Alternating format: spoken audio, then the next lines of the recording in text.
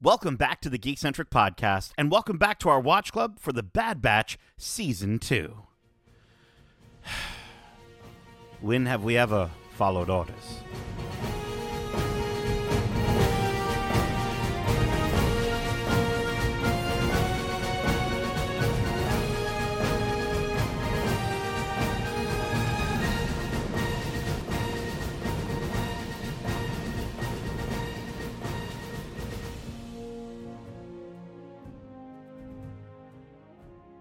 Welcome back to Watch Club. My name is CT0831, but you can call me Hugs. And I need some hugs after these episodes, let me tell you. This is our Watch Club finale episode for Star Wars The Bad Batch, Season 2, Episodes 15, titled The Summit, and Episode 16, titled Plan 99. If you're joining us for the first time, this is Watch Club, our weekly review series, kind of like a book club, but way better. Keep in mind, we will be going into full spoilers for this series and Star Wars in general, so if you haven't watched this week's episode yet, be sure to do so. And then come right back in less than 12 parsecs. Now, before we lose a sibling or discover a new one, let me introduce you to our experimental crew of ragtag troopers. First up, he's taller than a Jawa, smaller than Jabba, and just as entertaining as Jar Jar, he's CT1231, also known as Edit. Snip, snip, bro. What's going on? Snip, snip. We're not at Snips yet. That's going to be the next Watch Club, I think, maybe. Who knows? Well, maybe not the next one, but the next Star Wars Watch Club, at least. And listen, dropping in high from the sky, which actually that's unfortunate for anyways, we have the dopest dankest dude on Dagobah, CT1006, but you can call him Joints. I can't, it's not working right now. I can't be called Joints if I'm not smoking. Oh no. Whatever. I am doing good. I have a lot to talk about with that drop too. Don't trust me, dude. We're going to be talking about it. Can you give me one, Darcy? I know it's the final time. Can you just give me one? I need it. We all need it. Ahoy hoy. Sorry. Thank you. The way it ended on this season, I just took me right out of it, apparently. I wasn't prepared for that ending. Wasn't even prepared to give an ahoy hoy, a chips ahoy hoy. Nothing's going right for me right now. I don't like it. It's okay, Darcy. We'll talk about it. This is our group therapy. And rounding out our small battalion, we are so glad to have a true friend and war hero joining us, and her name is CTO118, but you can call her Brushstroke. I need the therapy session. I'm going through quite the traumatic experience. Oh my gosh. But listen, we'll get to it. We finally made it. The finale for Season 2. I'm pumped to talk about these episodes with you folks. Before we get into everything, can I just say, as a Star Wars fan, we are eating so well right now. I think I watched this finale and then I was like, oh yeah, there's also a new episode of Mando. I was like, holy crap. Like, I was so stoked to just be like, to remember that we had Mando. And that episode was incredible. And then we have Star Wars Celebration coming up and Star Wars Visions and Ahsoka and Skeleton Crew. Like, I think it's kind of an interesting situation that we're in right now where we are kind of seeing Marvel on that side of the fandom. They're sort of scaling back, and we're almost seeing kind of a ramping up from Lucasfilm, which I don't mind. I'll be honest with you. Yeah, it makes sense. Star Wars kind of went through that already. After The Last Jedi, and then it was very divisive, and then we had Solo, which really sent people over the edge. Disney was like, we're not going to do movies with Star Wars anymore, but we're still committed to The Mandalorian. And The Mandalorian hit really well, right, in 2019 as one of the first things on Disney Plus. And here we are, with Season 3, and they also dropped The Bad Batch exclusively on Disney Plus, which did really well. We're talking about Season 2, and hopefully we'll get an announcement for a Season 3. But yeah, I think it's safe.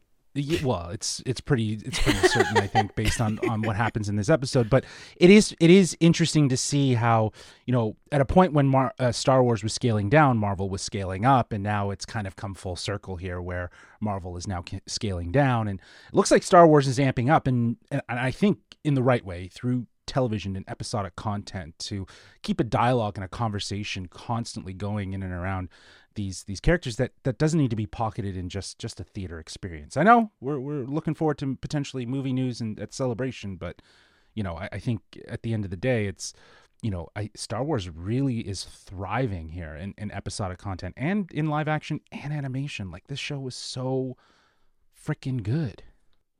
Yeah. I think the other thing too, just because I'm somebody who's experiencing that Marvel burnout, Star Wars is doing a really good job at releasing all of this content.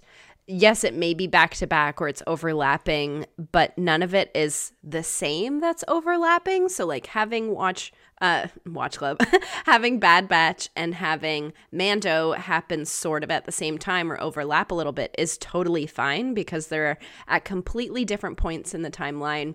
They don't really correlate with each other at all. They're live action and animation.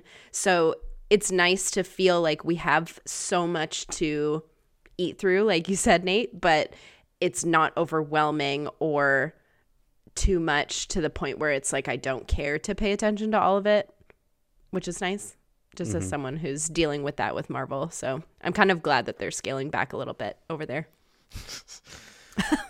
Yeah, I mean, I'm enjoying Star Wars. Again, I'm excited for Celebration and everything Star Wars, so that's never going to change. And it's just, like I said, golden era for us fans. Yeah. Yeah, and I think especially within the world of Star Wars animation, it's it's must watch, and I would really honestly there's so many rumors circulating about them, potentially announcing even more movies at Star Wars Celebration. I would love an animated movie. I think that would be the coolest thing if we could just get an animated film, go to the theater, and watch a Dave Filoni directed animated Star Wars movie. I think would be really fun and really, really cool. And then we've got that kids series with little Nubs rocking out there, and it's so freaking good.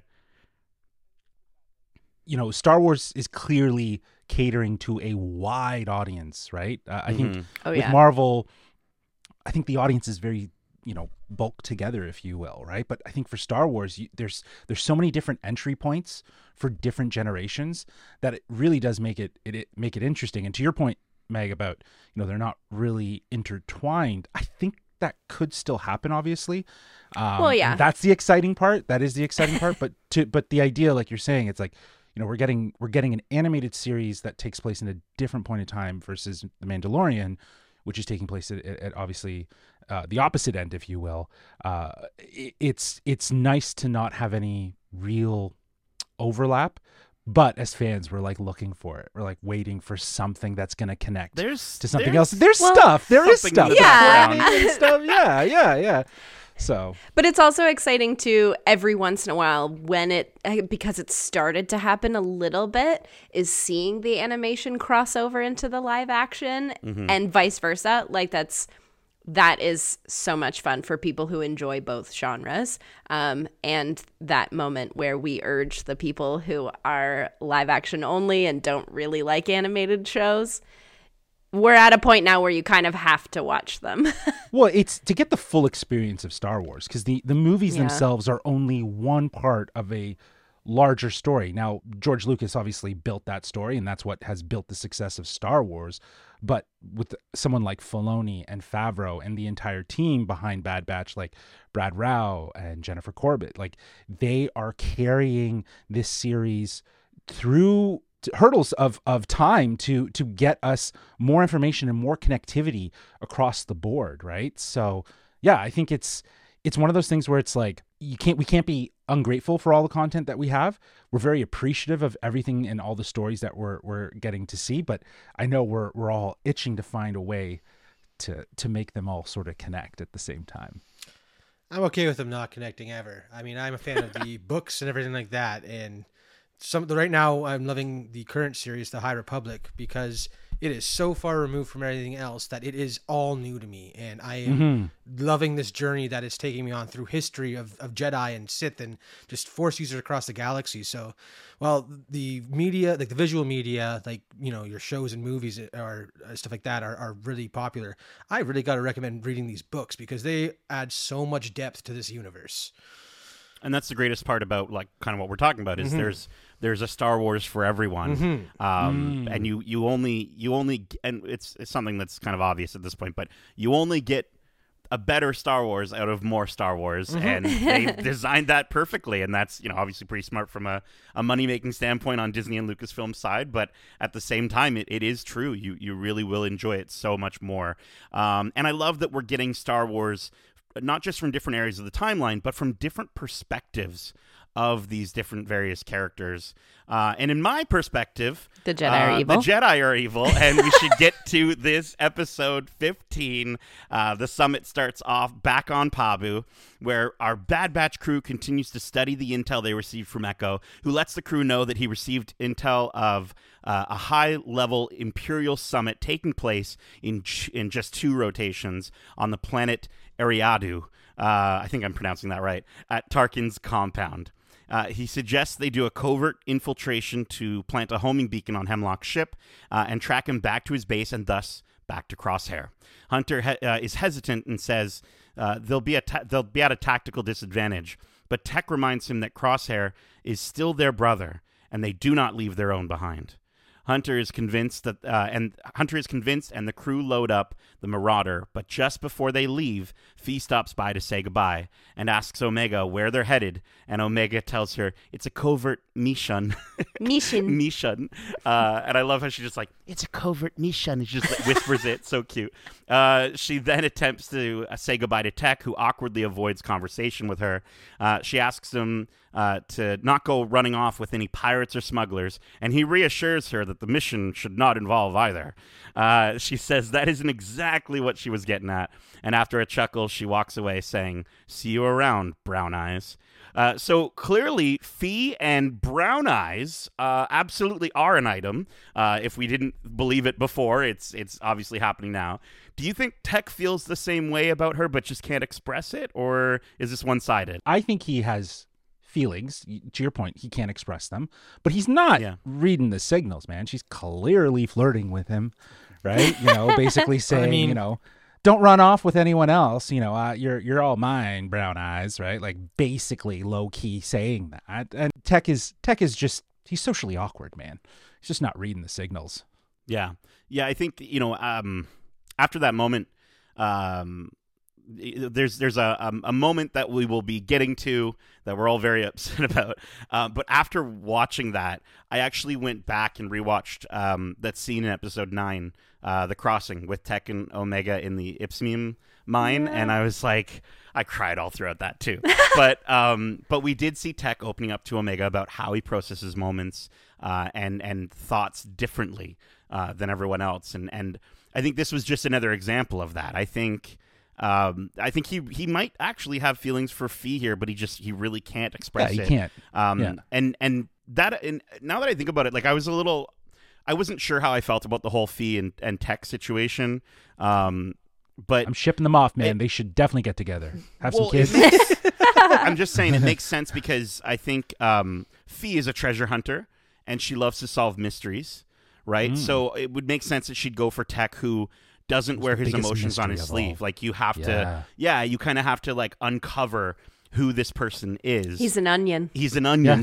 He's got so many different layers. He's the real treasure. He's the real treasure. She just can't unlock. She can't unlock him, right? Yeah. Oh, sorry. Dinner was coming up. Yo, there. Star Wars romance story. You got like. I'm okay with it. I want a romantic comedy at some point. But what would Phee and Tech's couple name be? Is it Feck, or is it T? I like. No, T. I like Feck. Get that Feck out of here. Are there ship names in Star Wars? Everyone just says Han and Leia. They never say Heya or Lon. Heya. I don't mind it. Maybe you don't. Yeah, maybe you don't. But yeah, I mean, little Omega, it's a covert mission. I was just she's like, so cute. But then she goes and says, "I'll tell you all about it after." So not is that it covert? No. I also want to call out the moment of Hunter having doubt and Tech being the first one to step up and say they don't leave their own behind. And again, it kind of shows that while it may be tough for him to express his emotions to Phee, he has come a long way from that moment in the Ipsium mine with Omega in terms of showing love for his family, because that was the big contention point for her in that episode, is why don't you express that we are a family? And here this is his way of saying, no, Hunter, we are a family. We do not leave our own behind. And I absolutely adored that. And when you think about that in relation to what Crosshairs learned over the episodes and understanding the brotherhood and the relationship they had from a distance through his relationships and interactions with others, it's very reminiscent of that overarching theme that they are stronger together. Always. Okay, let's keep going here. We see Hemlock arriving late to Governor Tarkin's meeting. I'd be pretty upset if he arrived late to my meeting. This guy just showing up, strolling in. He's like, the meeting doesn't start until I get there. Apparently. And he says there were matters that required his attention. They managed to sneak by Imperial security cruisers with clearance the Bad Batch manages to sneak by Imperial security cruisers with clearance codes provided to them by one of Echo and Rex's contacts. And they go through a lovely walk through the forest as they size up their next move. They decide to hitch a ride on a Skyrail car in order to access the compound unnoticed. After a bout of acrophobia from Wrecker, the crew make it to the base where they take out the stormtroopers guarding the entrance. Just before we continue, they're using blasters here. Why do you think they aren't using stun blasts at this point? Well, I feel like one of the things we have noticed, at least throughout this show and this season specifically, is that they can kind of sense when there's another clone. They sort of understand that. And yeah, I think they just are at this point now where it's like, well, anybody in that stormtrooper outfit, there's a very good chance that they're not part of our family or a brother. So I don't think that they have that guard up anymore. And yeah, there's a moment also when they're walking through that forest when Omega says, like, what kind of approach are we going to do? A sidewind reach? And I was like, I love how she's like taking on all of their little code names for things. Yeah. It's so cute. So good. I mean, I was of the thinking that this is Tarkin's homeworld. And it was widely known throughout the Clone Wars how much he hated the clones. So oh, yeah. This isn't really like a surprise to me that he would maybe have a non-clone security detail for his, home base. So that was what I was thinking as soon as they said Ariadu, because again, that is his home world. It's where he grew up. It's where he rose to power and then became friends with Sheev. So, yeah. Interesting. Buddies with old Sheev, old Palpy.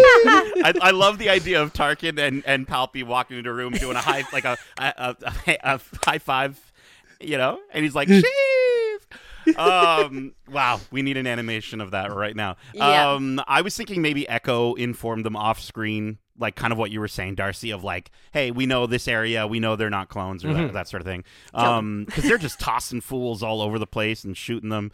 But can we just take a quick moment to just admire the lighting yet again in the forest as they walk through it? Like, we said this last season during the finale episode, they did the same thing in the dark, and it was gorgeous. Yeah. And then Tales for the Jedi, we talked about in our spoiler-free review, absolutely incredible.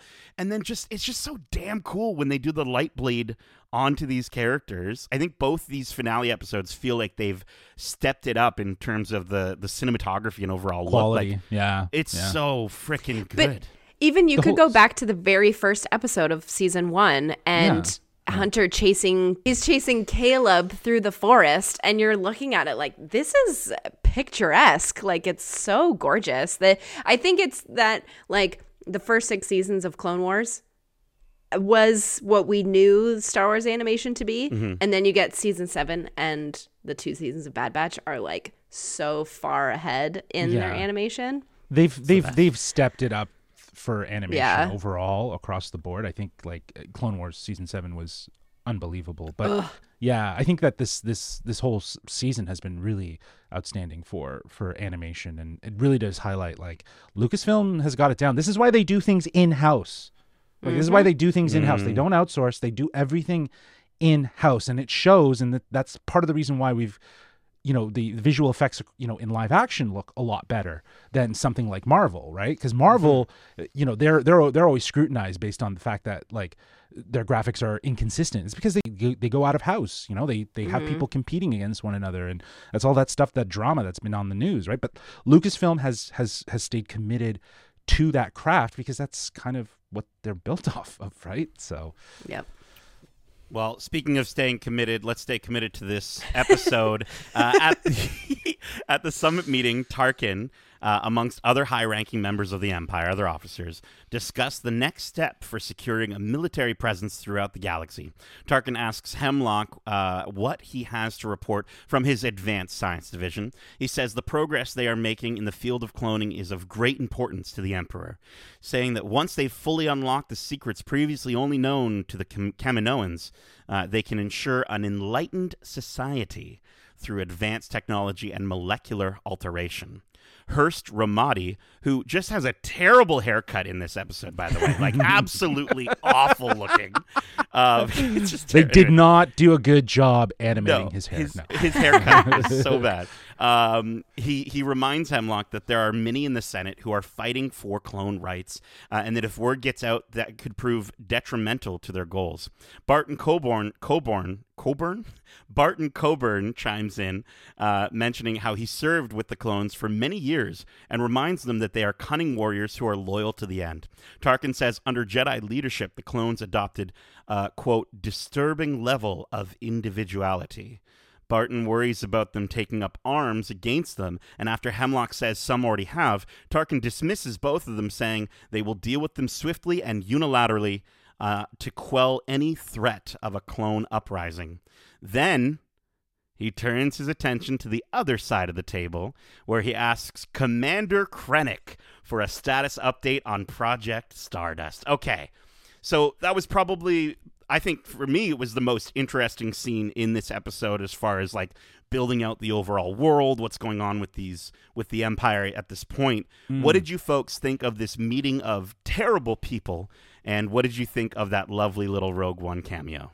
Yeah, I think that this is very enlightening to where the Empire is at this moment with projects and plans, and we know the Death Star is on the horizon, if you will, and so to have Krennic in this scene really does connect those dots and shows how the Empire is invested in things that are going to help them, you know, on a military basis, seize power, while also, obviously, with Hemlock there, on a scientific level, right? Obviously, Tarkin seems to have doubt in what Hemlock's doing, and, you know, thinks that it's crazy the amount of money, which makes me wonder, like, again, Hemlock mentions the Emperor. Yeah. And for the work for the Emperor. Does Tarkin know what Hemlock's working on and who it's for? Like, is he maybe in the dark about what the research and cloning research is going on that Hemlock's doing, and who it's to serve? Because that's kind of what I thought. Like, why would he, if he's doing the work for the Emperor, is he a serious Emperor loyalist? That is part of that fraction that's going to want a cloned version of him to come back. Well, I think the Emperor, old Palpy, he makes sure that only the people who need to know. Yes. And I think there's a lot of mystery. There always has been with him. He doesn't confide in anybody. So if Hemlock is the one who's in charge of the cloning stuff, Hemlock's the only guy who needs to know. Yeah. You know, like we found that out when all that stuff started happening to I can't remember his name now, but the sort of team leader that Crosshair was dealing with. Rampart. Thank you. You know, he was told to do all of this stuff, and then old Palpy just like flipped it on its head and was like, sorry, you're fired now and you're going to jail and probably gonna die or something because you know, Palpy, I love the idea that that's Palpy in the back room of the Senate. Yeah. It's just like, hey, you're gonna die now. You're gonna die now. It's like, just whatever, just go away. I will say that I was telling Justin offline that this sort of felt like it reminded me of like what I imagined the Star Wars story group at Lucasfilm is like. Okay, so we've got Hemlock's talking about the sequel trilogy stuff, and then they turn over to Krennic and they're like, okay, so Rogue One, what's this all about? Let's talk about this side project. Krennic says one line. He says, "Yes, Governor Tarkin," and that is Ben Mendelsohn's voice, according to the credits. Also, Hurst Ramadi, who's got that horrible haircut, is voiced by Andy De La Tour, who is a British actor who played Ramadi in Rogue One. So there's Rogue One all up and down this episode. Cool. And to hear Project Stardust, I think, was such a cool reference. It just made me think of Thrawn again. Again, I know I'm always looking for references to Thrawn, but I feel like at this point in the timeline, he is still going through the Imperial Academy, so he hasn't even heard about Project Stardust yet. So that's why he's not sitting at this table of bigwigs talking about his Defender program. Because so this is pre-Thrawn era. That's again, find it funny seeing all these Imperials. I'm just wondering about where Thrawn is because that's why I want Thrawn. Yeah, I know. You got a hard Thrawn on right now. That's what's going on. Yeah. Okay. That's well done. Well done. Also, the other thing, too, like the fact that Tarkin calls out an uprising of clones. Yeah. Is that something that is being foreshadowed that we would see? Because it kind of feels like this season was showing that. Well, we had a bit of it in season 1 as well. Yeah, we probably, very much so, I guess, in season 1. But, you know, it feels like in season 2, they're really leaning into this alignment with the clones. And that's kind of been explored through season 2. So I'm wondering if that's a bit of a foreshadow in regards to what we will see inevitably. Well, I think that because this show is so focused on clones and their sort of place in the Empire, I think it's a cool like parallel to the rebellion. There's a rebellion starting, a spark that's sort of happening. It obviously isn't that noticeable quite yet, but I think that clone uprising is almost the clone version. Oh, maybe it's the thing that rebellion. Starts the rebellion. Maybe, I don't know. Because it's like Rex and Echo and that guy with the crazy voice. Gregor. You know, they're all sort of already doing some rebellion things. Yeah. So maybe they're the ones that start it all. I mean, it'd be cool because, I mean, the whole reason why Rex had a beard in Rebels was because Filoni imagined him being the guy on Endor at that final battle. And it's just like, so if it's of full circle, if he was created from the rebellion to now start and lead the rebellion. Was his that's his master plan. That's his master plan. That would be a cool little payoff, I must say. Yeah, and a much cooler haircut. I also, Man, you're so hung up on this haircut. Listen, these haircuts, they gotta have better haircuts. I also wanted to just shout out Tarkin for being so relatable here. Of just he knows how difficult it is to get them all together. You know what I mean? When you're trying to get all your friends together and it's like, we can't pick a date. And he's like, even if in the face of an attack, he's like, I don't want to reschedule this. We're just going to figure it out. We're not changing this date. I also wanted to mention that I did predict that we would see a hologram of a red trooper while Hemlock was giving a speech. But I wasn't wrong, but sadly it's not a Sith trooper. It looks like it might just be like an indicator of what clones have died during their experimentation or something like that. You see like sort of in the hologram. And one last thing I noticed is there's an empty chair at the table. And there's always an empty chair at Thrawn? These meetings. No, definitely not Thrawn, because as Darcy said, it wouldn't be his time yet. But I'm just saying, like, Vader probably like choked some guy out that week. Yeah, and he couldn't was make busy. it to the meeting. You know what I mean? Or they're saving his seat in case the Emperor himself decides to show up. You always have to have a spot for the big boss. Seat. That's true. Yeah, I can see. Yeah. This seat is uncomfortable. Get me a pillow. Do it. Okay. Do it. Limited comfort. He finally finds a seat that he enjoys. That's oh man, bring back Star Wars Robot Chicken somehow, please. All right, let's keep going here. Back with the Bad Batch, they managed to sneak further into the facility. Wrecker and Omega work on approaching Hemlock's shuttle at Docking Lane 4. As they access the security systems, they notice that the security cameras have been hacked. Oddly enough, Tech and Hunter decide to investigate. While investigating, they notice someone else is targeting this base and planting charges to blow it up. Tech mentions that one bomb will not be sufficient to blow the whole base, and Saw Gerrera says it's a good thing they have more. He tells them his intention is to level the compound and take out every last Imperial inside of it. Hunter tells him that can't happen, as they're tracking one of the officers so that they can find the base where Crosshair is kept. Tech reminds Gerrera that in taking out the compound, he'd be wiping out any chance to gather intel that could help his cause. Saw rebukes this, saying that taking out their top officers will be a good start. But again, Tech reminds him that their ranks will just be quickly replenished. They're all interrupted by a security team, and this causes them to have to split up. So what did we think of seeing Saw Gerrera here, and what do you think of his plan to wipe out the Imperial compound? Well, I had a quick moment, like Darcy with Thrawn, where I almost thought those two stormtroopers dressed up was Kanan and Ezra. Obviously couldn't be the case because of the timeline, Right. but we see them so often dressed like that, and there was a tall one and a short one, so I was like, oh, but yeah, that's not possible. So it's super fun to see Saw. Always great when he pops up in the animated shows because he is sprinkled throughout them all. Yeah, he's kind of becoming the new 3PO, at least for these series, these animated series. Yeah, and I feel like Saw's always been sort of the extremist when it comes to Yes. rebellion stuff, so it's not a surprise that he just wants to blow everything up. Blow it all Yeah. up.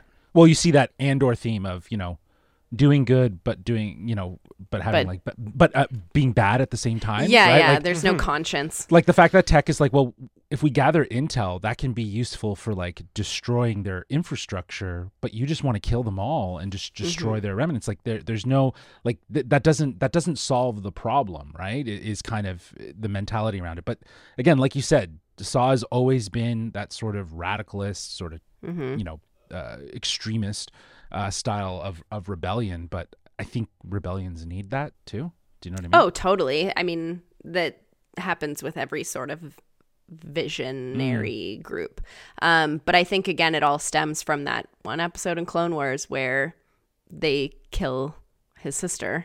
So it's this vengeful feeling. It's not a, like, to gain power over them or to Right. learn Yes. things. He just wants to and kill.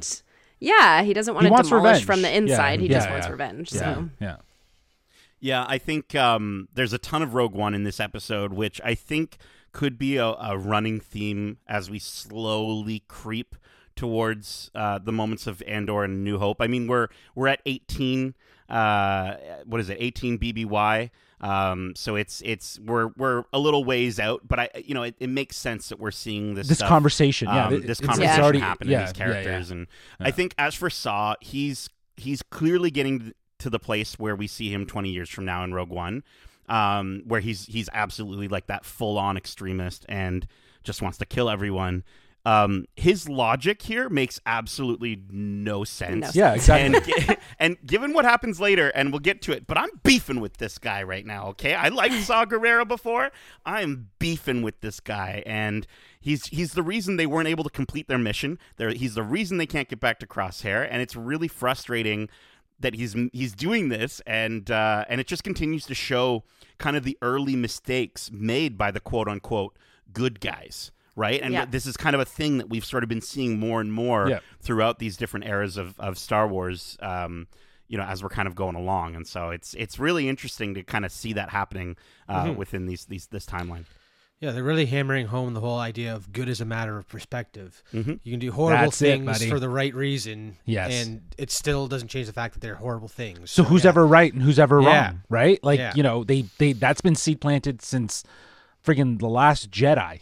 They started putting that in there. And then that as like was sort of like a thread that has been, or a seed that's been planted in all of these different shows and all of these different ways to kind of talk about what does good look like, what does bad look like, right? It's what George Lucas, listen, say what you will about some of the dialogue in those prequels, but, from my perspective, the Jedi are evil. Like, that is essentially... Actually, point of view. Right? From my point of view. There we go. Yeah. So that's kind of the idea. Okay, back in the meeting room as alarms blaze and shock troopers walk in to protect them, Tarkin demands they proceed with the meeting. He's like, we can't pick another day, telling them they are perfectly safe. The Bad Batch then make their way through the compound, taking out troopers as they go. They eventually make it back onto the Skyrail car to make a swift exit in fear of getting caught in Guerrera's explosion. Gerrera and his troops manage to steal a ship and fire the explosions that ripple through the base, but cause no damage to the meeting room. This explosion does, however, cause the Skyrail car to lose power, and just like at the end of episode 1, the Bad Batch is left high in the sky as we cut to credits. So I know we all want to get to that next episode and get to that moment, but just before we do, what did you think of this episode as a midway point? Honestly, I was very much whelmed by this episode. Yeah. It served the purpose of leading up to the finale, and that was all it did, in my opinion. There was nothing really wow aside from that, like Saw Gerrera surprise, being crazy again, and then Director Krennic for 2 seconds. Like that was all the joy I got out of this episode, unfortunately. So it was very much whelmed. Yeah, I think I like that phrase. I think it reminded me, like the first episode of this entire season, as a one of two. But like that first episode, I felt like it also did a good showcase of showing us like all the different skills of each member of the Bad Batch. Omega sneaking around, Wrecker wrecking, like he stomps on a little mouse droid at one point. Hunter leading them, and Tech doing all that reprogramming. Like it's very much meant to be a setup for what's to come. But I think it was also kind of almost in a weird way, like a nostalgia trip for like, hey, this is where we came from as well. Like this. Well, no, this is like what we began. This is exactly how we began, sort of thing. Well, it's the Bad Batch. This was a classic heist infiltration episode, to your point, that showcases the skills of the Bad Batch collectively working together, infiltrating and getting in. But Saw cut his way through their plans. I don't know. I was trying to think of something. He sawed his way through it. I love it. Good job. But anyways, there you go. Yeah. But I think that the circumstances that they find themselves at the end of this episode, I'm with Darcy. I felt a little whelmed, right? It's just like, well, why can't we just keep going? Why do I need to go to the next episode, right? Right. If it had been more drastic, where like they were on their way and then they got catapulted and they suddenly were divided, I'd have been more interested in like, oh, okay, like they were almost on their way out and now they're all separated. So like, how is this all going to come together? So, I'm with Darcy. I think that like I would have just rather this have been one episode. I think to your point in episode 1, where it does leave you with that cliffhanger, it does set up them being divided. It sets up like they're divided. So, that made it a little bit more interesting and serves the 1-2 punch. But here it was like, why do we need to break? They're stuck in the air. Yeah. Yeah, it's almost like what happens at the beginning of the next episode could have happened at the end of this one. So like, it's almost, my brain is thinking like the moment that Tech is falling and shoots his gun, and that could have like cut to black. That would have been more impactful. Yeah, that would have been more impactful for, and then that would have at least rounded out, the back half of the of this 2-parter as like, maybe a bit of a vengeance piece, or like them getting out of there, whatever, right? So I agree with you, Meg. I agree with you. Well, I mean, it's good that we didn't have to wait a whole week to get to that second episode. I'm glad they put it out at the same time. Yeah, and that's true. I do want to shout out Kevin Kiner again. The theme here, when we hear Gerrera and his troops, again, I'm beefing with Gerrera, but this moment when he's like, when they're running through, they broke, like the elevator opens up, he's shooting all of them. This music was so good, and it reminded me a lot of what Giacchino did with Rogue One, where there's like these like really like sort of like swirling strings going on, and I was like, it was a get hype moment, even though I was like really pissed at the guy. Yeah. There was also a moment of animation that I got really excited about, not just the landscapes and everything, but when they're in that sort of like back and forth battle scene they've just seen, Saw, Tech does this like crouch and turn, and the camera, the way it like follows him into a corner to hide was really cool. I don't know if anybody else noticed that, but yeah, there's a moment where he like is getting shot at, he shoots, and then he turns to like go in behind sort of like a corner so he can hide. But just the animation of that was so well done, and I don't think they use any mocap for this show. So, well, I mean, the way they run is so inhuman. I don't think that is mocap. So then even for a like crouching moment, just because there's a moment in the Clone Wars season 7 that they do definitely use mocap. So sometimes it's like, are they just that good at animation? And that is the case. Well, sometimes, as Star Wars fans, we love a good turn and shoot, as we've seen from many different characters, in good ways with like someone like maybe like Han or something, but bad ways, Book of Boba Fett.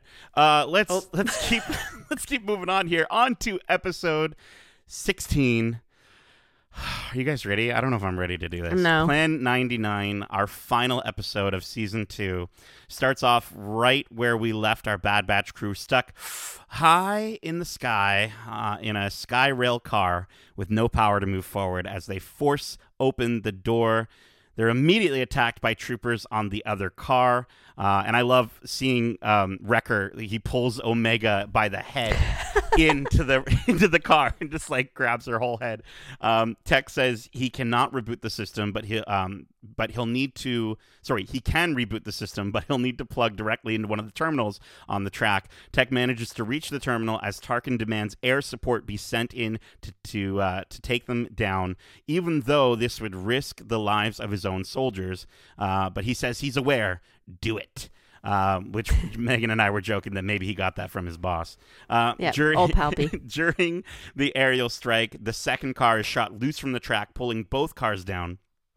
Tech attempts to climb back to his brothers, but as he does, he notices that any shift of weight will cause both cars to fall.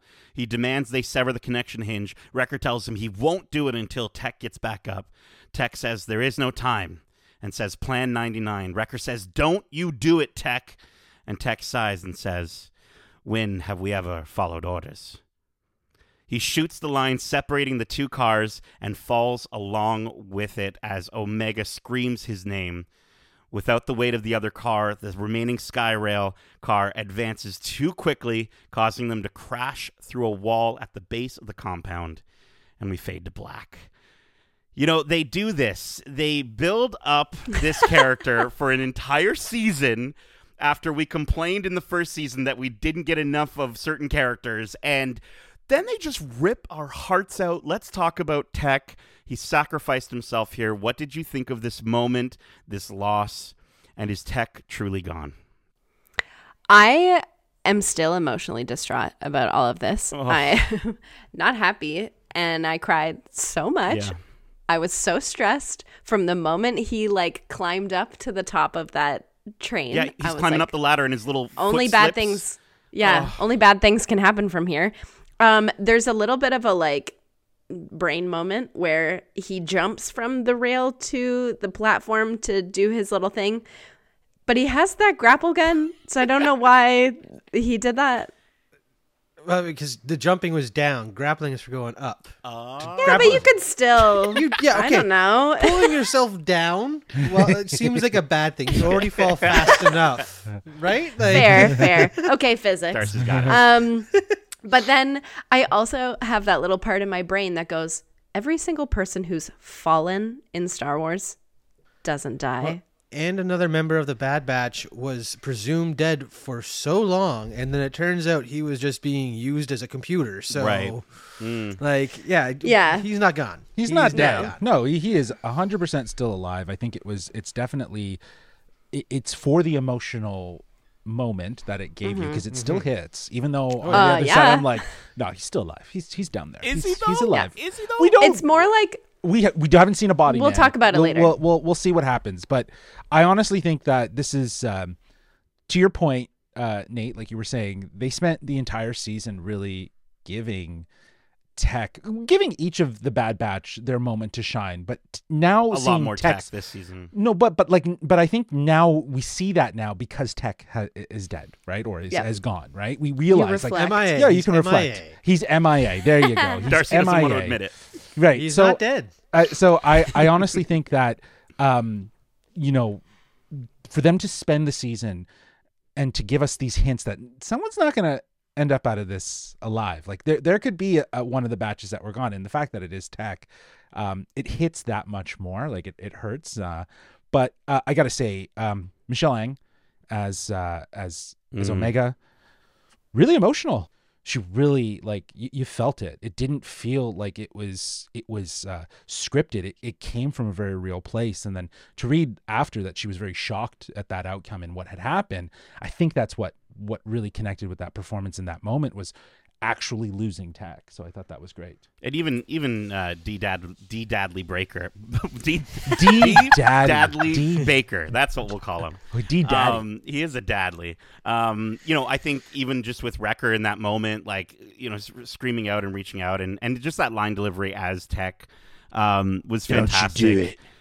I think I'm torn on if I want him to come back, and I'll explain why. I of course I want him to come back, but I also would want them to write it. They'd have to, and they're super smart, so they probably can figure it out.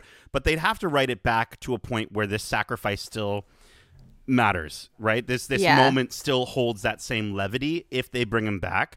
I think, if they did something like maybe they do something where the Bad Batch is trapped, and in the distance Omega sees a ship and it's like flying away from them, but then it does a special turn that she recognizes.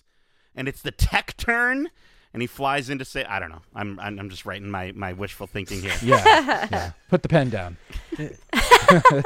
Well, I also think too, like the fact that we're pretty sure the Tech is not gone. Oh yeah. The emotional weight is from Omega and Wrecker, and the way they respond to Tech falling. two That's children. more, Yes. that's more what's so sad to me. Yeah. It's their emotional reaction that makes us react. Like I think, like that's why I cried, right? But I think there's still a place to bring back Tech and have it make sense. He could have amnesia, right? He could have totally lost his memory. You know what I mean? Or brainwashing. I mean, later on this episode. Oh, is he their villain? Whoa, there you go, Nate. That's what you got. You got it. Didn't we kind of Pick already your get that pen with back up. Crosshair? Write that. Didn't we already get that with No, he Crosshair? was already like that. He was him. already a dick. Yeah. Yeah. He's already a dick. Tech's not a dick. dick. Tech Yeah. is not he's evil. he's a sweet guy. Maybe Fee is the one that brings back his memory. Brown eyes. Bro, What, they have like writes a itself. like a Natasha Romanoff Hulk situation sort of thing? Maybe. yeah, the sun maybe. is going down. I wouldn't go that far. Maybe, I don't know. Just be more like seeing her be the jar. I like that idea. I don't know. I just feel like the fact that we have seen like far worse falling, and especially on like Iriadu is a very lush planet, lots of lakes and trees, very easy at breaking falls. Like he wasn't that high up, considering planes and ships exist, or like spaceships exist. He could have fallen from outer space. Yeah.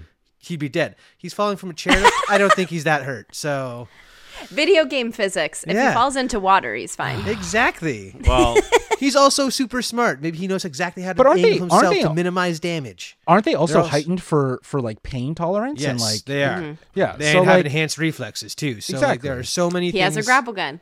I mean, boom. I'm thinking that There he you didn't have a go. lot of There you go, charges because Meg. why wouldn't he shoot and then? Yeah, listen, I don't know. Okay, if a Tech falls in a lake, does he make a sound? I also want to say poor No, Omega. Wrecker does. Wrecker definitely does.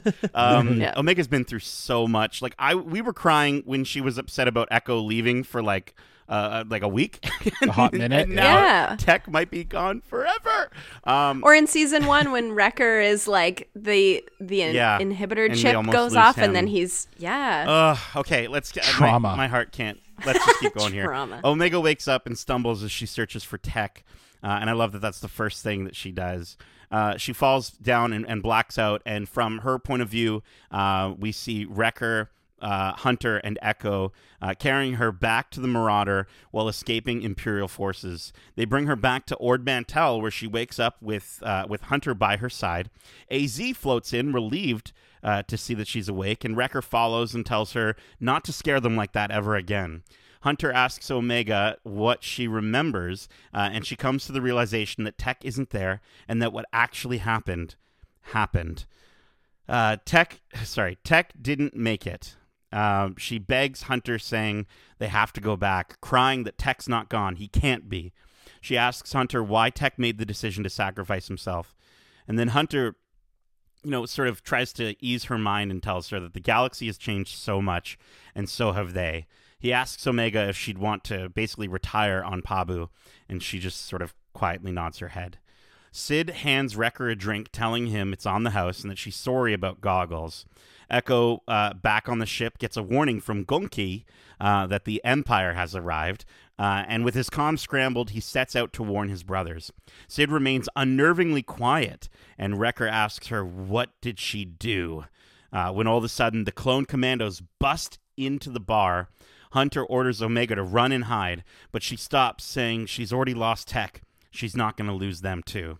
Hunter enters the bar and sees Wrecker handcuffed on his knees with blasters at his head. Hemlock turns and hands a case of credits to Sid and says, "Our business is done. Leave." And she slowly walks away with her head lowered in shame. So let's pause here. Sid betrayed them. We all predicted this was going to happen. I think the whole world did. What did we think of this betrayal? And why do you think she did it? What do you think she meant by making the best of a bad situation?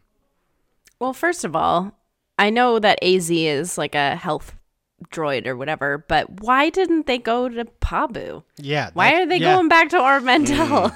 I guess like maybe they may have been worried about the heat they might be bringing after, raiding an Imperial base. And that's what I thought. I thought that. Okay. I honestly thought that, and I thought it was probably closer to where they were versus going all the way back to Pabu. But I don't know. I don't know the logistical. I don't have a map of the galaxy.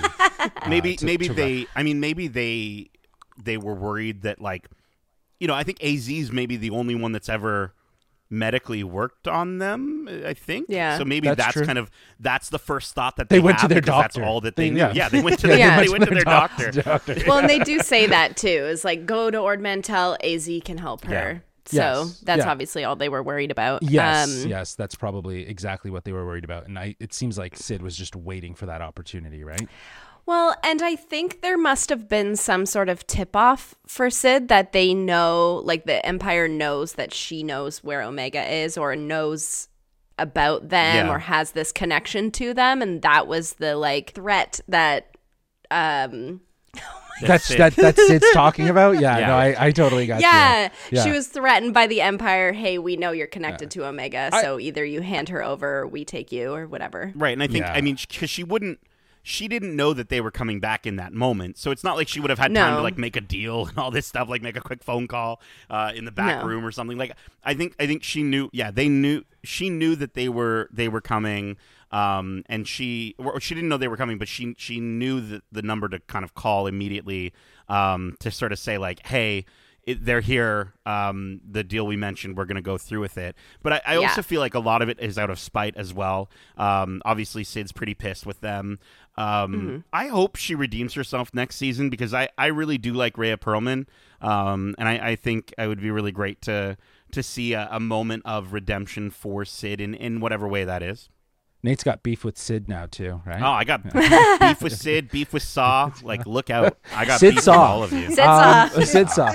I have to say though, I think you're right, Nate. I think there's a little bit of like frustration from Sid in that she did a lot for the Bad Batch. I think she cared about Omega as well, and they sort of like turned their back on her. And I think, like making the best of a bad situation, it could be the Empire kind of breathing down her neck about something, or she has debts. Like, I think the Empire is obviously, it has, sort of is it called an APB when they put like a wanted sure. for people? Yeah. So I think that the Empire is definitely has sent out, feelers for, we're looking for a group of clones, right? And I'm sure Sid acted on that because there was a hefty reward that was there for her. So yeah, I also wanted to just kind of mention I had a prediction earlier that Darcy, you absolutely, I feel like we're same brain right now from earlier where Hemlock throwing the Tech's glasses onto the ground.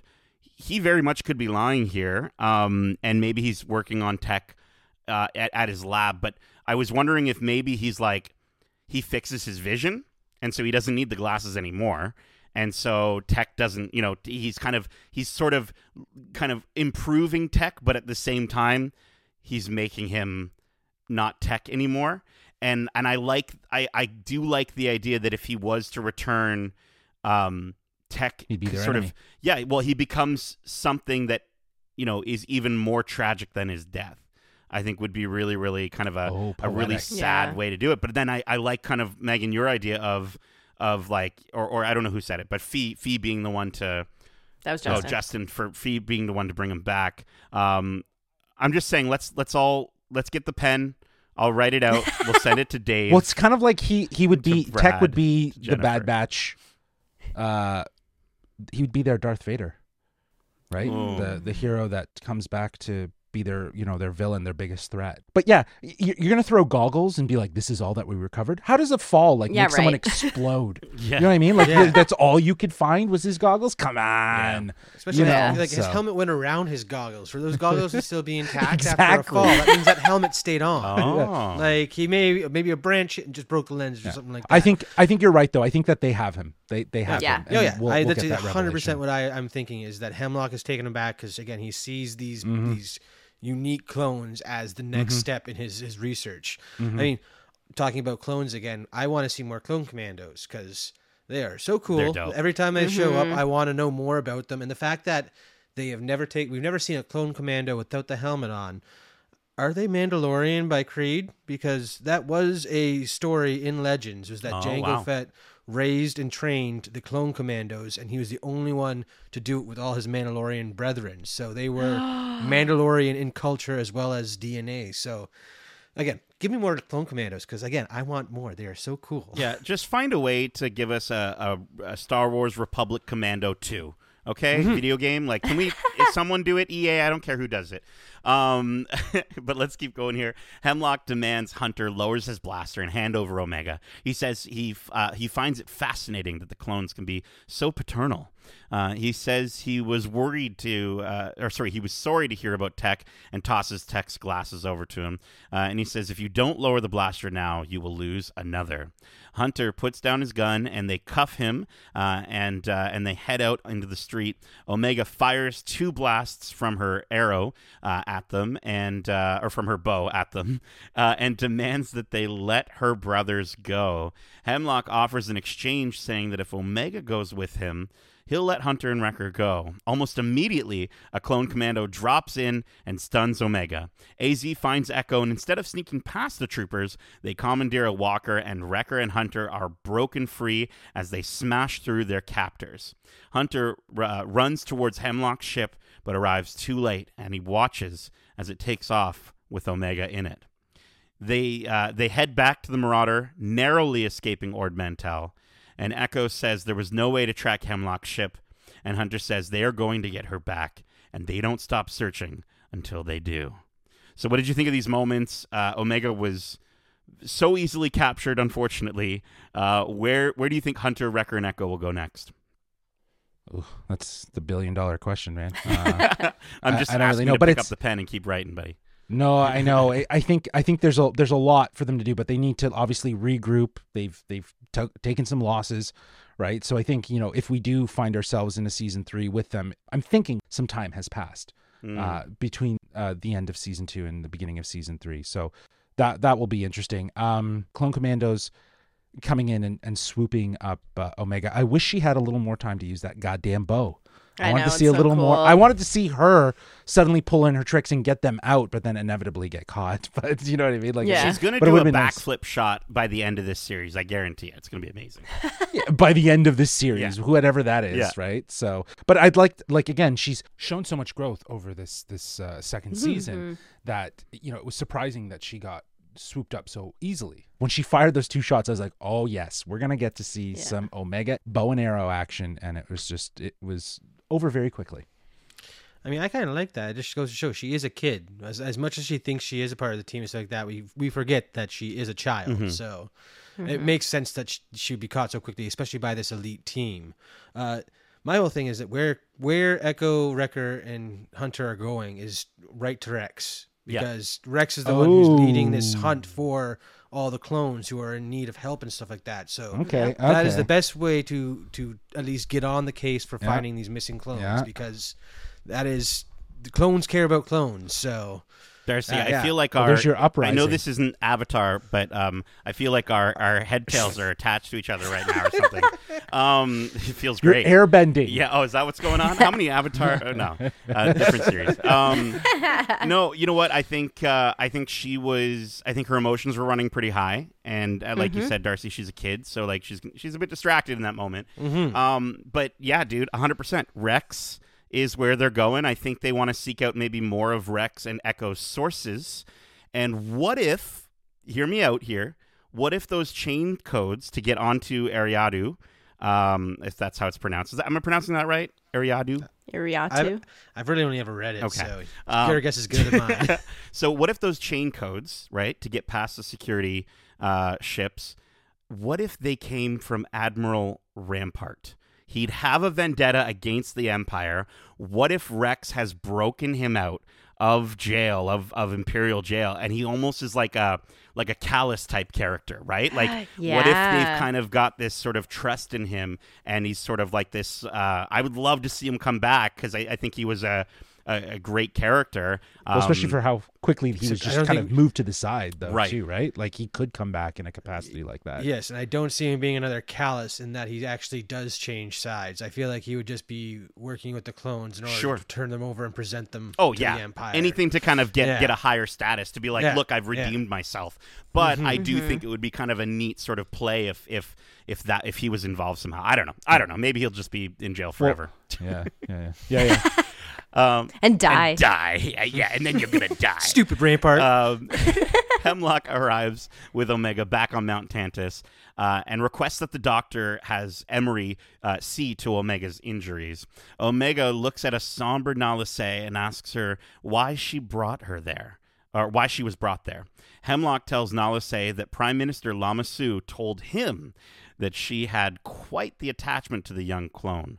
So he's returned her, and now she can reconsider working on the Emperor's project. She tells him that what he seeks is not possible, to which he responds with, "Make it possible. If you refuse or fail, Omega will suffer the consequences." Omega is brought into the room where she sees Crosshair unconscious, laying on an operating table. Emery walks up to Omega, and Omega says she wants to talk to Nala Se. Emery tells her that it's ironic that she'd trust the Kaminoan, but not her. Omega says she doesn't know her. And Emery kneels down and says, "You might know me better than you think. We're sisters, Omega."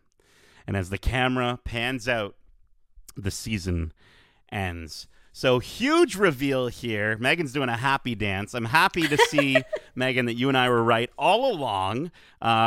So, now we know about Omega's big sister, Emery. What does this mean? Do you think that maybe there's more female clones out there? And do you think Omega was only important to Hemlock in order to get Nala Se to continue her work? Or do they still need something from Omega specifically for the Emperor's special project? I know that's a lot of questions. I'm just pumped about this reveal.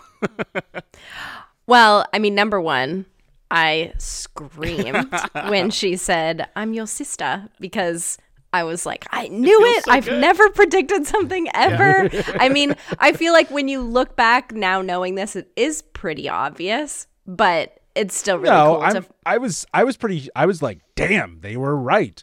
Like, because like, honestly, it's like, I know Nate, the justification was the accent. Yeah. It just proves that if you have a New Zealand accent in Star Wars, you're a clone. Probably a clone. You're a clone. It. Yeah. Listen to yourself in a recording. And if it sounds like it's from New Zealand, you're a clone. Which is oddly, it's kind of comical. Yeah. Do you know what I mean? Yeah. That's sort of the thing that brought it together. They need to go to a planet that accent originates from, just to get it out of the way. One episode, quick stop, pit stop, boom, answer solved. Like no more. Every accent is a clone now, or New Zealand accent is a clone now. That would just be an annoying giveaway, in my opinion. Yes. Well, yeah. But then the real hint or giveaway was when Crosshair shot everybody in that room and then only stunned Emery. I feel like maybe he knew at that point that she was a clone. Well, I mean, maybe you even said it earlier, him. Megan. Like they can sort of sense, or they know, right? They can sense when there are other clones around them. Crosshair, yeah. But I think she's certainly maybe like a clone trial that didn't go the way either the Kaminoans wanted or the Empire wanted. Yeah. I think it's interesting to see she has two names though. Like she's Emery Carr. So I wonder if this means she was registered as like a regular citizen and she was born on Camino, but then she like attended in the Imperial Academy for Science where she met. So we don't know how old she is. Right? Do you think she's undercover? Undercover? From who? Like she's just undercover in the Empire. Oh, like do you think what you're saying that you believe that that Hemlock doesn't know she's a clone? I believe that she does not. But she's got a New Zealand accent, Justin. How could he why not tell? Why isn't he analyzing her? Interesting. So Mhm. I'm wondering if to your point, she has a name, she's registered. Yeah. If part of that had to do with some sort of Camino plan to wow. infiltrate the this Empire. Is like Nalase's secret person. Yeah. Her intel. Maybe she's the one that's feeding intel to the clones. Interesting. I don't know.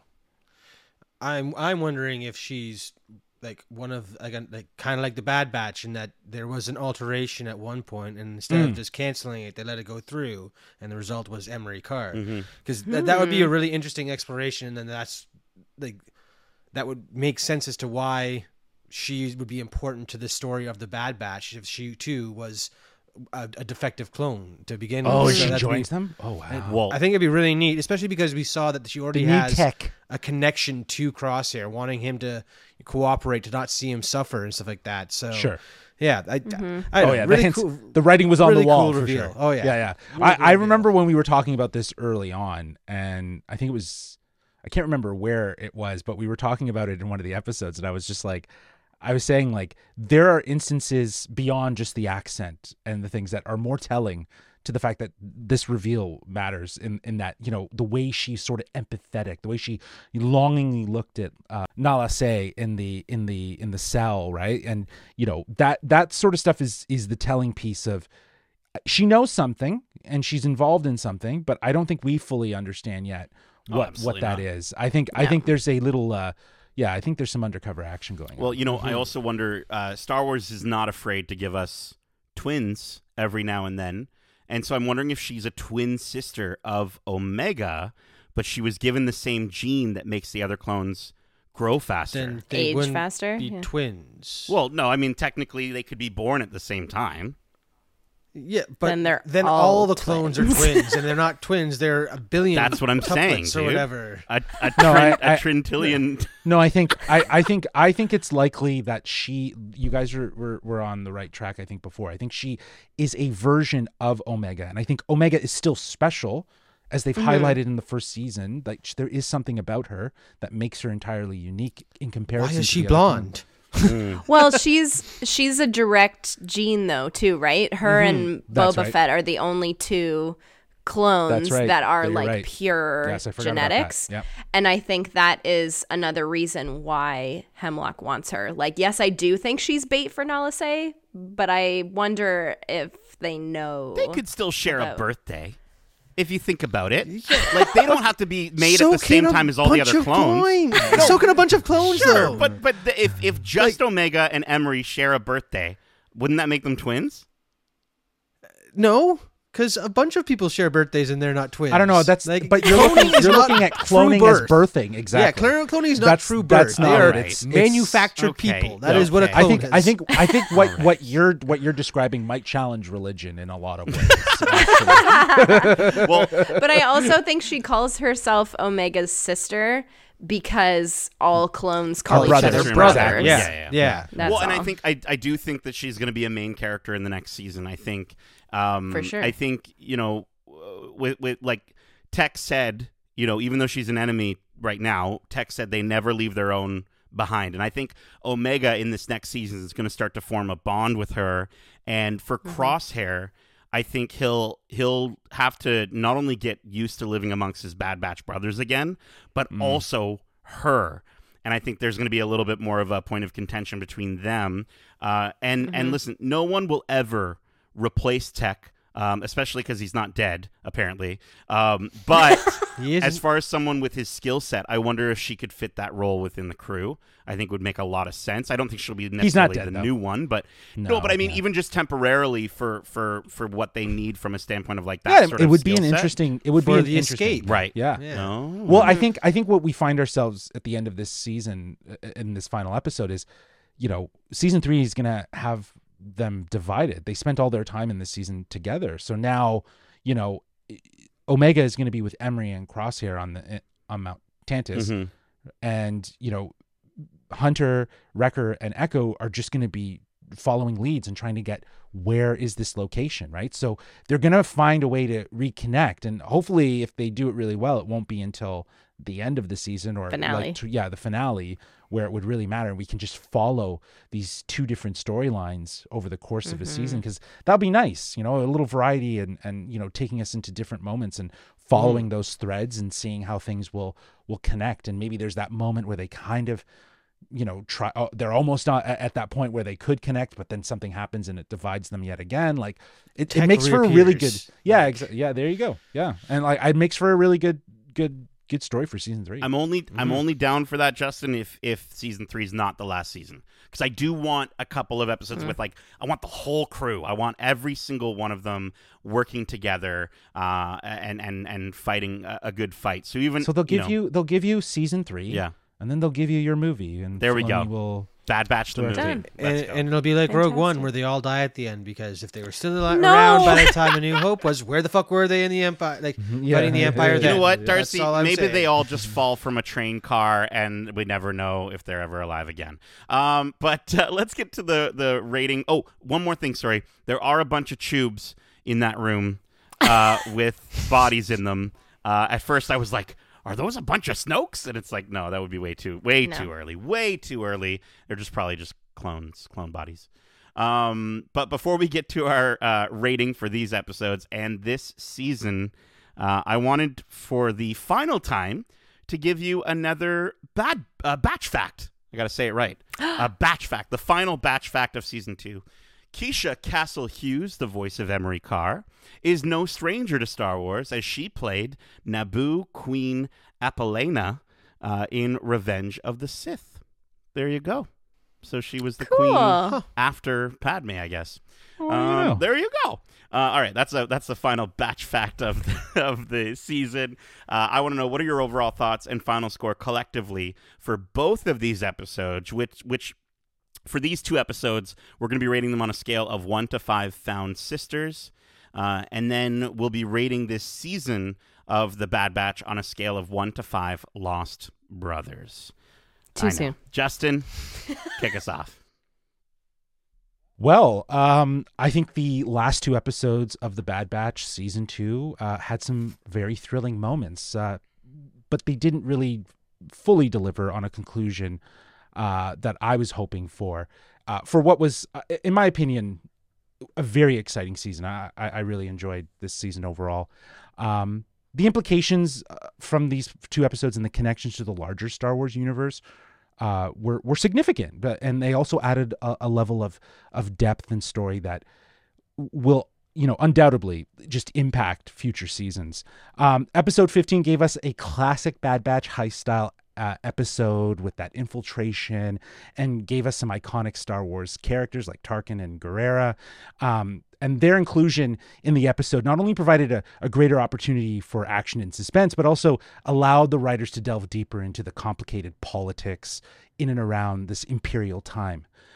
In episode 16, the stakes are obviously raised at the end of 15, and the Batches are forced to make a sacrifice that leads to a lost brother, and it delivered on an emotional moment. And that was really through the performances, like we were talking about, from D. Bradley Baker as Wrecker and Michelle Ang as Omega. And it still has me teary-eyed. Honestly, it does. The moment left a very lasting impression, not just on the audience, but on the characters as well. I think the 2-part finale was a satisfying conclusion to the setup of what will be plenty of potential next season. The implications of the cloning and its importance, I hope that's more explored, obviously, and what we see here.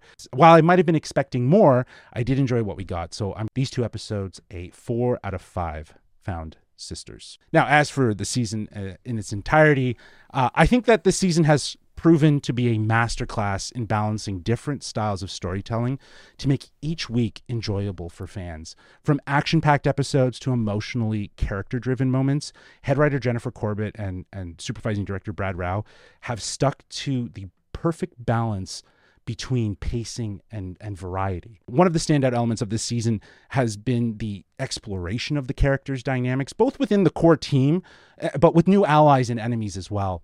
The writers have done an excellent job showcasing the growth and development of the characters while also introducing new faces that add depth and intrigue to an overarching story. Another highlight is obviously the animation. We've talked to death about this animation. It is fantastic. This is top-notch Star Wars animation. But I also really loved how this season blended the familiar with the new. It continues to explore the aftermath of the Clone Wars and the rise of the Empire, and it introduces fresh concepts and elements that will keep us engaging and always guessing. Like, honestly, we spent a lot of time guessing even just today on these 2 episodes. It's clear that there is a grand plan for this series, and hopefully season 3 will continue to explore the cloning technology, as I was mentioning, and the implications that it has on the larger Star Wars universe. With the intricate storytelling and compelling characters, the second season has proven to be a satisfying continuation to the story, with its well-crafted blend of styles of storytelling and focusing on strong character dynamics. So it's proven to be overly influential to the larger Star Wars story. So I'm giving it a 5 out of 5 Lost Brothers. Woo, nice. Okay, Darcy. Yeah, I mean, I said I was very much whelmed by that first episode. It all it did was set up what was to come in the finale. So that is going to bring the score down a bit, in my opinion. But that finale did give me some really cool scenes. It had me really excited for what is to come, which is kind of what I'm always looking forward to in these Star Wars stories is what's next, because all I care about is getting more Star Wars stories, obviously. Mm-hmm. So again, I'm really excited to see where it goes in the future, because it is such a unique place to leave these characters off in, and to see like how they're going to get back together, if they ever are going to do that. It's really, really cool potentials for storytelling right there. So that, again, brings it back up a bit. So I'll be giving the finale, the 2 episodes that were the finale of this season, 4 out of 5 Found Sisters, because again, it had me excited for the future, while the first episode kind of bummed me out a bit because it wasn't what I was looking for. Overall, the season is a marked improvement to the last one. I found that when we were at this point last year, we were talking about how we were up and down consistently throughout the season, where one episode would be good and the next one would be bad. Whereas this season, I feel like there are maybe 3 episodes, maybe 4, that I felt I didn't enjoy as nearly as much as I should, which is, again, great when you have like 75% of your episodes are absolute bangers. To me, that means the season is really well done. So I'll be giving it 4.5 out of 5 Lost Brothers for the full season. Thoroughly enjoyed it. Very cool. Megan. Well, you both said no, I'm not going to do this whole thing. You both pretty much said a lot of how I feel. These last 2 episodes probably could have just been 1 hour-long episode. I feel like there was no need to split them in 2. Or the split could have happened at Tech's fall instead to make it a little bit more impactful. Mm-hmm. I'm not the biggest fan of the politic part of Star Wars, but again, that's totally just my own taste. So yeah, I think these 2 finale episodes are not my favorite, but still exciting. It was a great, satisfying payoff for me for being able to have predicted Emery's state. So that was a great ending. But I'm going to give these last 2 episodes 4 out of 5 Found Sisters. But if they had included a Clone Wars character, it would have been a 5, right? I mean, if Ahsoka popped her head in, of course. Right. No, and I mean, we did technically get a Clone Wars character. We got Saw Gerrera, so that was great. But like you said, we all got beef with Saw. I'm so mad with them. Yeah. As for the season, I mean, go back and listen to the rest of our watch clubs. I think I gave almost every episode a 5. I enjoyed this entire season thoroughly, except for one particular episode, which we all know which one that was. I love every character in this show. I've enjoyed the form of storytelling. Justin, like you said, the animation is out of this world. It's so fantastic, and I couldn't be happier with a Star Wars animated show. So I am also going to give this a 5 out of 5 Lost Brothers. I still think it's too soon. Oh, no. I mean, not really. Crosshair's been lost for a while. True. So That's true. They're all lost, unfortunately. No. Without Omega. Okay, so for these 2 episodes, yeah, like everything we've been saying, the cinematography, the performances, and the way that they've just raised the stakes for these characters in this story, are just absolutely incredible. Seeing the results of loss in the wake of decisions made not just by the Empire but by the good guys as well is a theme that we've been seeing from Star Wars more and more. And as much as it ripped my heart out, seeing Tech making that sacrifice was gripping. Seeing Omega's reaction and then her realization that it actually happened broke me in half twice. And the music from Kevin Kiner was outstanding to just elevate these already elevated moments with such sadness and such darkness at times. And I love like the bwom sort of sounds that he puts into some of this, and it's absolutely incredible. Well, I do wish we got a little more Crosshair in these two episodes. I was kind of upset that we didn't get any of him. I get that they're setting it up, and, this is a really great setup for the next season. And it's really intriguing, I think, and yes, it's satisfying to get some things right every now and then when we're predicting Star Wars. So I can't wait to see how things end up in what could be the final season of this show with a season 3. I don't know how much further they could go, but it's funny that this sort of little spin-off thing that we're like, let's get a season 3, a season 4, let's get a movie, let's do it. I'm going to give these 2 episodes a solid 4 out of 5 Found Sisters. For the season, like you said, Darcy, such an improvement over season 1. I get that they were getting their bearings in the first season, like that very much makes sense. And looking back, I'm like, I think I might have been a bit too harsh on them during that first season, Yes. maybe a little bit. But seeing, I think they were trying to see what fans enjoyed and what they didn't. And I will say for this season, I don't think, yes, there were a lot of episodes that we might have considered side Mishun episodes. But I think all but maybe for me, 2 of them were absolutely fantastic, with moments showcasing the Bad Batch growing in different ways. And, Hunter and Wrecker, I don't think were as focused on this season as they were in season 1. But, I think even still, Wrecker stayed true to himself no matter where he was in this season, which is really admirable. It's a great trait to showcase. Hunter grew into someone who could consider a future for his brothers, and especially for Omega.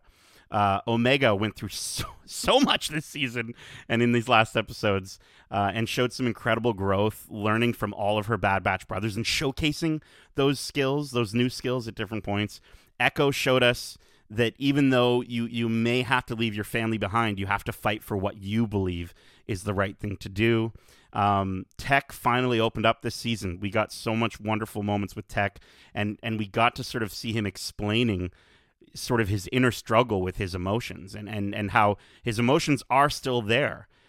He just can't show them the same way. And Crosshair, come on. Are you kidding me? Crosshair had not only the best episodes in this season, the best episodes in this series, and for me, some of the best animated Star Wars I've ever seen. And just like, there's moments in this that are unbelievable, from the visuals and the music together, which were absolutely nuts, which are moments that will stay with me forever. And I already mentioned them in previous episodes, but Crosshair seeing the shadow of the Snow Vulture combined with that booming sound from Kiner's composition, or the silence in this final episode of when Tech falls and everything just goes quiet, or the slow panning shot of Lula just sitting where Omega would sit in the Marauder. These are moments that will live forever in my mind. This is absolutely must-watch Star Wars. Brad Rao, Jennifer Corbett, Dave Filoni are giving us a set of characters where we can live through their perspective of the outcomes of the greater Star Wars story. And, I love it. It's so exciting to see it. It's fun to see this family working together in these episodes. This season stepped it up in so many ways, and I am very happy to give it a solid 5 out of 5. Lost Brothers. Are you guys hearing this like weird static noise? I'm hearing the static noise on the recording. Are you guys hearing the static noise right now? Hold on, it's getting louder. Hello? Hold on. Hello? If you're hearing this, my name is Omega. I'm trapped here by the Empire, and I'm in a dark room full of tubes. If you can get this message to my family, tell them I'm all right, and that I love them. Their names are Hunter, Wrecker, Echo, and Tick. Omega, what are you doing? Omega, we read you. Omega, come in. Dank Ferric. She's gone. I can't believe yet again Omega was able to reach our comms. That was crazy. From light years away. Light years away. From potentially and the past. And the past. It's crazy. I really do hope her and Crosshair are okay. Hopefully someone will be able to save her. But until then, that is it for this Watch Club for Star Wars The Bad Batch Season 2.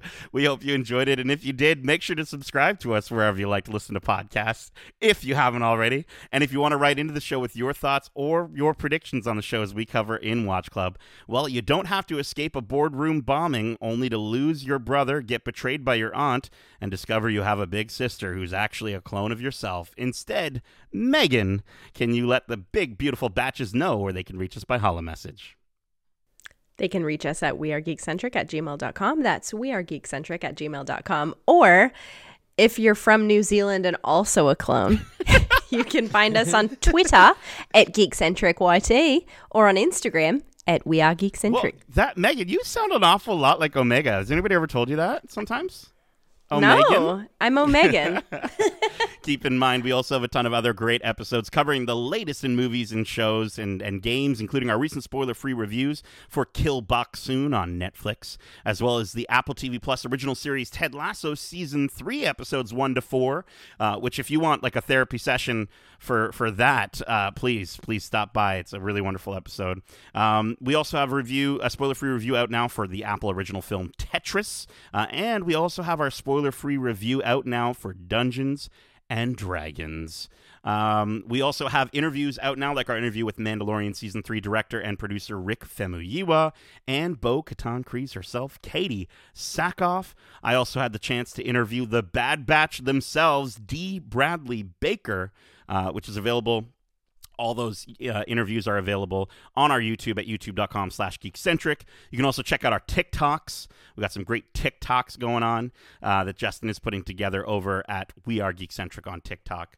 So subscribe, click all the bells, click all the things. We got some great stuff coming at you. And with Star Wars Celebration right around the corner, I am so freaking pumped for the future of Star Wars and us talking about it on the Geekcentric podcast. Justin, Darcy, Megan, thank you so much for joining me for this Watch Club. And as we say once again, for the final time until Season 3, good soldiers follow orders.